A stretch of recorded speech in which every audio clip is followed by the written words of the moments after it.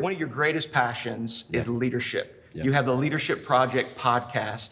And I thought it'd be an amazing opportunity to have you on today for us to talk about leadership, because I believe leadership is influence. And we want to see church planters all across North America influencing for the gospel. Family, multiplication, restoration. I'm Dhati Lewis. Join me, Noah Oldham and Hayden Ratner, as we come to you from Atlanta, St. Louis, and Las Vegas, as we seek to add value to your church planting journey. We'll have real-time, authentic conversations that are relevant to the life of the church planter and pastor. Join us as we hear from leaders of this movement from across North America and discover what it really takes to plant churches everywhere for everyone. Welcome, everybody, to another episode of the We Are Send Network podcast. My name's Noah Oldham from St. Louis, August Gate Church, joined as always by Dhati Lewis, the lead pastor of Blueprint in Atlanta, and my man Hayden Ratner of Walk Church in Las Vegas. And today we are here at SBC 2021, and we have a special guest with us, Charles Smith, Senior VP of Midwestern Baptist Theological Seminary. A lot to say about you. You are a husband of one, Ashley. Girl dad times three. That's right. That's right. Amazing guitar player. You love to play that guitar. But one of your greatest passions is leadership. You have the Leadership Project podcast. And I thought it'd be an amazing opportunity to have you on today for us to talk about leadership, because I believe leadership is influence. And we want to see church planters all across North America influencing for the gospel. Just to get started, man, let us know, why is leadership such an important topic on your heart? Man, I appreciate being on the podcast, first of all. But as it relates to leadership, I grew up in the church. I grew up in the Deep South in a Christian family. And one of the things that always didn't make sense to me, even as a 6 or 7 year old, was why on Sundays we were hearing the gospel preached, and the other 6 days through the week, a lot of people just weren't responding to it. We weren't trying to be influential with the gospel. We weren't trying to take it to the marketplace. And I can remember going to a Promise Keepers as like a 10-year-old and seeing thousands of men. You remember the Promise Keeper, generation, and just thousands of men down front going for it and thinking, man, this is what I want to commit my life to, is activating gospel-believing people for the glory of God and the good of others. And when I read Scripture, I see it missionally. I see God moving throughout the Old and New Testament to make himself known in all places for all people. And so I look at that and I see mission, but I also see leadership. I see, you think Hebrews 11, there's people, if you read that, there's people acting, they're responding to their faith on mission for the glory of God and the good of others. And so I think what's happened in the church is we've relegated leadership often to kind of what pastors do. Maybe a few people have this spiritual gift, and then it's really a boardroom thing. It's something that happens out there.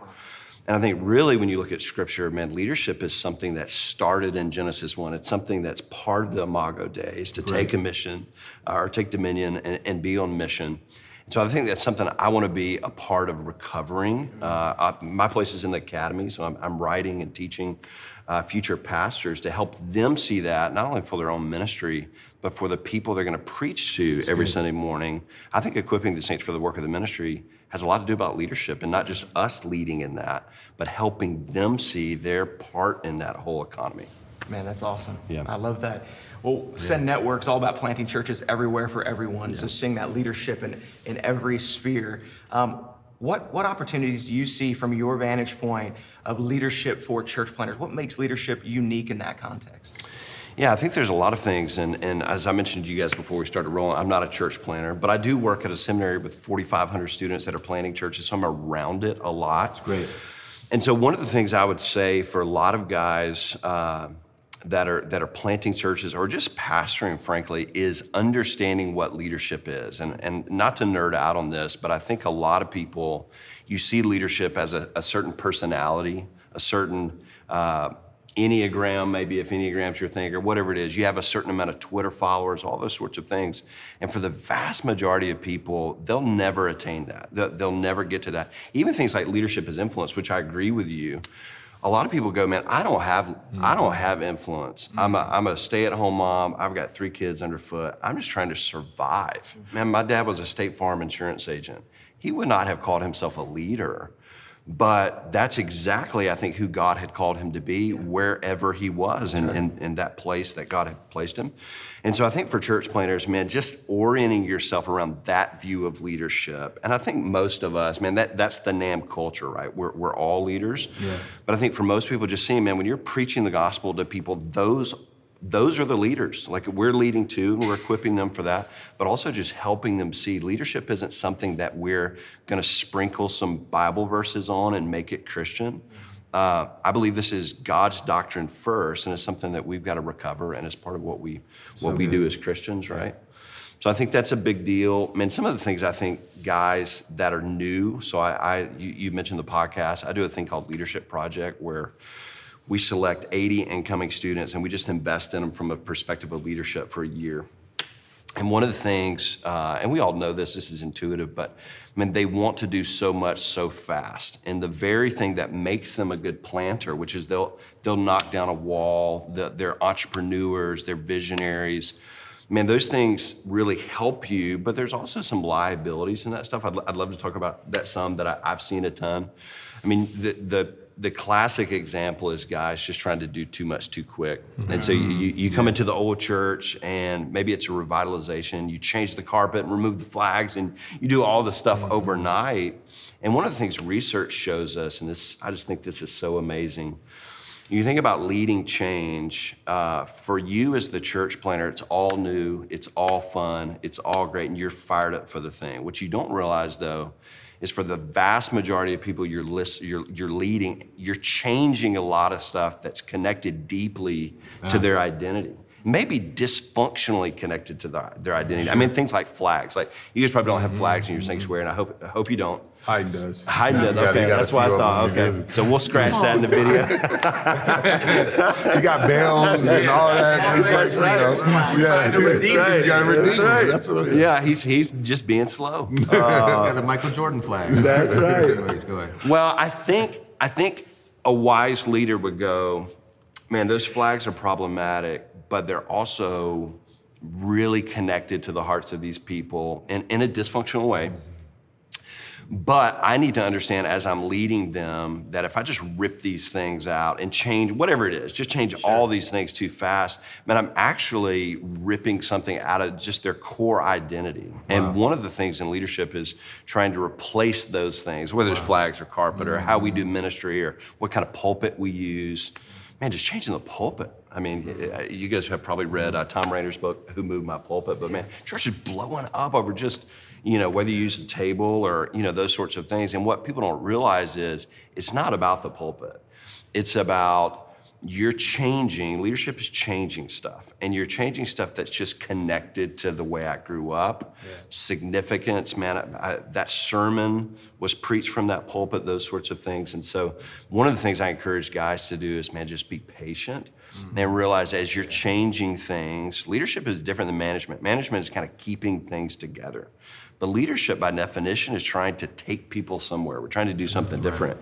And just realize these aren't just a bunch of neutral things you're changing. These are things that, man, people have lived around and become, they're associated with in really personal ways. And so just encouraging guys to at least acknowledge that. Mm-hmm. And one of the best books on this, man, is Jeff Ward's, and he talks about this as grief. Man, when you lead change, people grieve, just like they're losing something. That's good. And so I just think with young guys, helping them see, hey, it's not personal. Like if you get attacked in a leadership process, it may not be personal. It may just be they love what you're changing, and they love you, and they're grieving the loss of something. Yeah. Let's look at it from a little different perspective because, a lot of what we're Send Network, we're planting churches. Yeah. And so people are going in and they're trying to, in a way, they're leading change, but they're creating something new. They're starting new. Yeah. But a lot of times they're bringing in people from a lot of various differing contexts and backgrounds. And, especially those early adopters, they're coming in thinking like you're going to create the perfect church and the idea of this church that they have. Yes. How would you recommend or advise like church planters to establish leadership where you have not dealing with one culture per se, but multiple different cultures and trying to get them to buy into your kind of new vision and get on one primary direction? Yeah. Well, I think one thing is the big phrase that comes to mind is managing expectations. Sure. And we all do this, right? We go on a trip with our kids and we get everybody in the van. We go like, hey, just so you know, there's only gonna be so much iPad time and we're gonna have to stop and it's gonna be 8 hours and you're gonna be tired at 2, those sorts of things. We do this. And I think oftentimes in leadership, especially with people that are so visionary and future oriented, all you talk about is the big, glorious, great thing in the future that you can see, but nobody else can see. Wow. Yeah. So that's a great benefit, right? Because that's this charismatic, spirit-wrought vision that will draw a bunch of people from a diverse experience and background. The downside of that is, I think if that's all you do, so that's a strength. I think the corresponding shadow and weakness of that is, a lot of times, man, 6 months in, whether it's a church plant or a seminary, you have people that feel disenfranchised and kind of like, man, you didn't live up to the thing you promised on the front end. Yeah. And so I think part of the balance there is big vision and managing the fact that you can't paint fully what it is in the future because you don't know. You're following God in faith, but also going, man, this is going to be bumpy. I'm going to let you down. There are going to be things I'm not going to do perfectly here. That are challenging, and just be careful, man. I'm not Mr. Vision, but I've got enough to know a lot of times I'll leave people, not in the dust, but like I've promised something to them and I didn't realize I was promising something to them in vision. Because you get excited, you take people to, man, it's gonna be so awesome and God's gonna move. And then 6 months later, you don't realize, but you kind of half promised them a role of something. And so the people that are really gifted at visioneering are people that, man, they're just promises like stumbling out of your mouth that are so beautiful and godly, but you don't realize, man, people are hanging their hat on these things as they fall out of your mouth. And you've forgotten it. Yeah, you've forgotten it 6 months later. Yeah, because in the planting process, you have trusted the Lord's vision and you've seen it not work out. You've been able to spiritualize it internally and say, oh, that's just God had a better vision. That's right. But if you don't keep that in front of the people on a regular basis, they're like, where's this guy leading us? Yeah, that's good. Yeah, one thing that I love about this conversation, and I like how you said you come from the academy, and you're focusing on leadership. You know, I think it would be easy for you to say, I focus on the theological part of church planters and pastors, but you're saying for the practitioners, we're helping them lead better from the education and academy. And what I love about that, especially for me, when my wife and I started church planting, I was encouraged, you should keep going with education. You should work on getting your next level in seminary. And I was thinking, like, I had this mentality that I think was erroneous. It was like, no, well, I'm doing this. Like, I can't do both. Yes, that's right. And what I realized when I started to do seminary while in the midst of planting, it helped me grow as a leader. Yes. And practitioner-based seminaries that are giving you challenges like evangelistic challenges, or I loved when our professors were working with me on like, hey, I'm trying to get this situated. Can I get a little extra time here? And they're saying, hey, that's the goal. That's right. Like the goal is people. The goal is disciple making. And I think that's kind of what I hear you saying is you're saying, hey, look, we get that we're sending guys on the field, but we want to help them lead well in the process. And maybe talk a little bit about that, how the education domain, the academy works together, kind of they're two different railroads, but they're going the same direction. They're working together. There's a book called Conviction to Lead by Al Mohler, and a lot of people have read that book, but I think the introduction is worth the cost of the book. And what he says is there's two types of people, and he describes them as believers and leaders. And he says the believers are people that says, man, all I need is theology, the Bible, and if I just preach a faithful sermon, like everything will fall into place. And it's not less than that, right? But the leaders were on the other side of the spectrum, which is if I'm just a solid nails leader, this will all take care of itself. And the truth is, whether it's practitioners in the academy, like those two things are mutually reinforcing.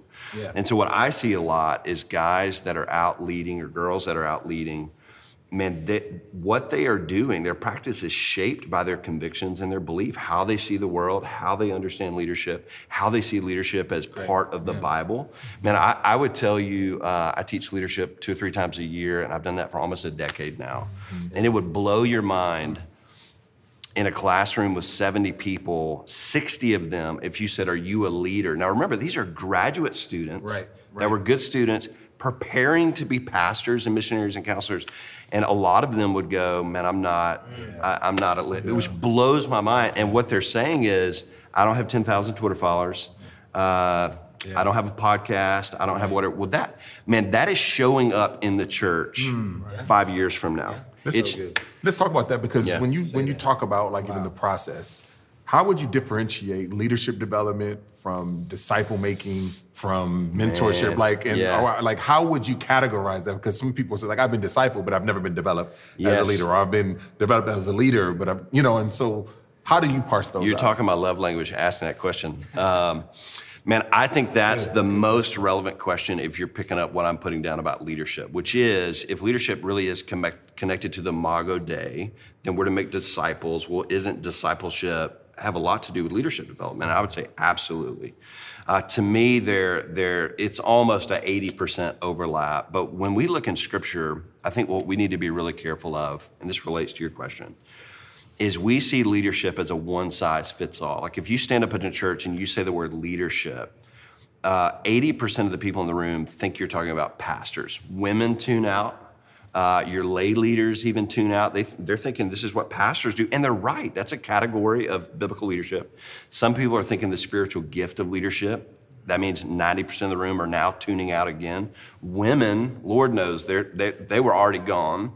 And children that are believing, all those sorts of things. And so what I want to do is recover a sense, and this is back to your point of discipleship, that, man, leadership is not the privilege of the few and the brave and the charismatic and the platformed. It's the obligation of everyone that calls Jesus Lord. And it's part of when we join his mission, which is what we're saying as we're committing to Christ. We're saying we're not only committing to you to worship you, but also to join you as you take the good news around the world. Yeah. Part of that is acknowledging who I am. And I'm not just holistic leadership. That's right. Development. I'm not just a son and daughter. Yeah. But as a son and daughter, I'm called to be about the Father's work, and the Father's work is mission. Yeah. And so I think that's got to be a part of, back to discipleship, if you're planning a church, man, from the foundation, to see mission as not this privileged thing that a few people may get to, but it's something that all of us are stepping into immediately upon our profession of faith. What does that look like? If you don't have the spiritual gift of leadership, it may look different. It's like evangelism. And I think this is how we need to pick that up. Like, we're all called to share the gospel. Some people have the gift. We're all called to lead. Some people are pastors. Some people have the gift of leadership. But we're all called to take initiative. All that's doing is, man, we're growing feet in our faith and moving with the gospel. That's leadership. I think one of the greatest things we see in church plants that are thriving is they have a healthy, robust system for developing leaders. And they call it discipleship. Yes. They may not call it even leadership development, but they have a pathway. If you could speak to those early stage church planters, what is kind of just off the cuff you would say, begin to develop this from the very beginning so that you can see leaders in the near future? What would that look like? Yeah, there's a couple things. One is, I think the two words are clarity and courage. Okay. And the first word, we've already talked about clarity, in let's be clear about what leadership is when we think about Scripture. And the bottom line is, hey, we're all called to it. Yeah. We're happy complementarians. We'll acknowledge there's some differences in some of these things, but all of us, the gut impulse, the disposition of a Christian is to step towards need, right? So you have that, but then beyond that, as soon as we acknowledge that's our job, we should acknowledge the lump that's in our throat, the fear, the cowardice, because what's happening when we think about leadership, the sweaty palms, the lump in the throat, when we think about stepping towards, if I were to step out right now, I would walk away from a group that I like, that feels comfortable, that I'm used to, this chair is comfortable. So every time we lead, man, we're stepping into something that's unknown and scary. Right. That's why the Bible tells us over and over and over and over not to fear. I mean, think about Matthew 28:18. These guys are locked in a room, and the Great Commission is to unlock the door. I mean, they've literally are just touching wounds, but go back out there to the people that just crucified me and share the very message that they hate. And if that's our call, man, I think constantly what church planters are going to have to do is be clear about what leadership is, and then constantly reinforcing and acknowledging the reality of fear and reinforcing the need of gospel-wrought, spirit-brought courage. And I think that comes, for me, it comes with remembering, man, I'm a son and daughter of God. I've been empowered by the Holy Spirit. Yes, that's exactly right, identity. And so a lot of guys in leadership development jump to strategy and vision and productivity, all this stuff, and I'll nerd on that stuff with you guys for days. But if you build all that on top of a lack of missional identity, you just get jacked up dysfunction up here. And so leadership that just does this is, man, you're arranging chairs on the Titanic. But if you start, it's like boiling water. Like if you start with heat, the molecules get moving, you get missional movement. Then leadership development to me is just directing that. Wow. But you got to start with the gospel heat, right? Hey, that's good. That's good. Yeah. Before we wrap, I know we only got a minute left, but I just had one more question for you, kind of off the cuff as well. You're at Charles, you're at Midwestern Seminary, the Charles Spurgeon Lab, right? Of all the goodies and gems that come from his life.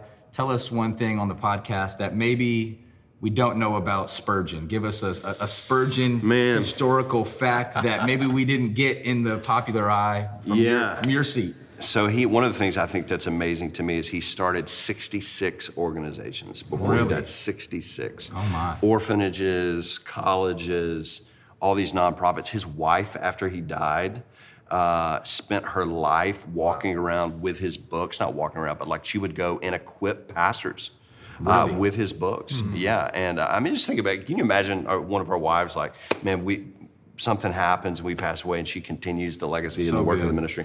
So 66, I mean, if you start one organization, that's a big deal. He's the picture of 66. Practitioner. Yes, that's 66. right. Yeah. That's a lot. Yeah. Helpful. Man, that's awesome. Well, Charles, it's been great to have you. Oh, we man, can thank talk you. for hours and hours. It's an honor. Thanks for joining us. And to the listeners and the viewers, thanks for joining us for another episode of We Are Send Network. Subscribe to this, share it with your friends on social media. If you want more information on the Send Network, you can go to sendnetwork.com. If you want to text us the word Send Network, text those to 888-123 to get more information about planting with the Send Network, 888-123. Hey, we're here at SBC 2021 learning from friends from all over North America. We hope it's been helpful. We'll see you next time. We are Send Network. You have been listening to We Are Send Network, a resource of the North American Mission Board. For more information about today's podcast and other relevant resources, visit sendnetwork.com.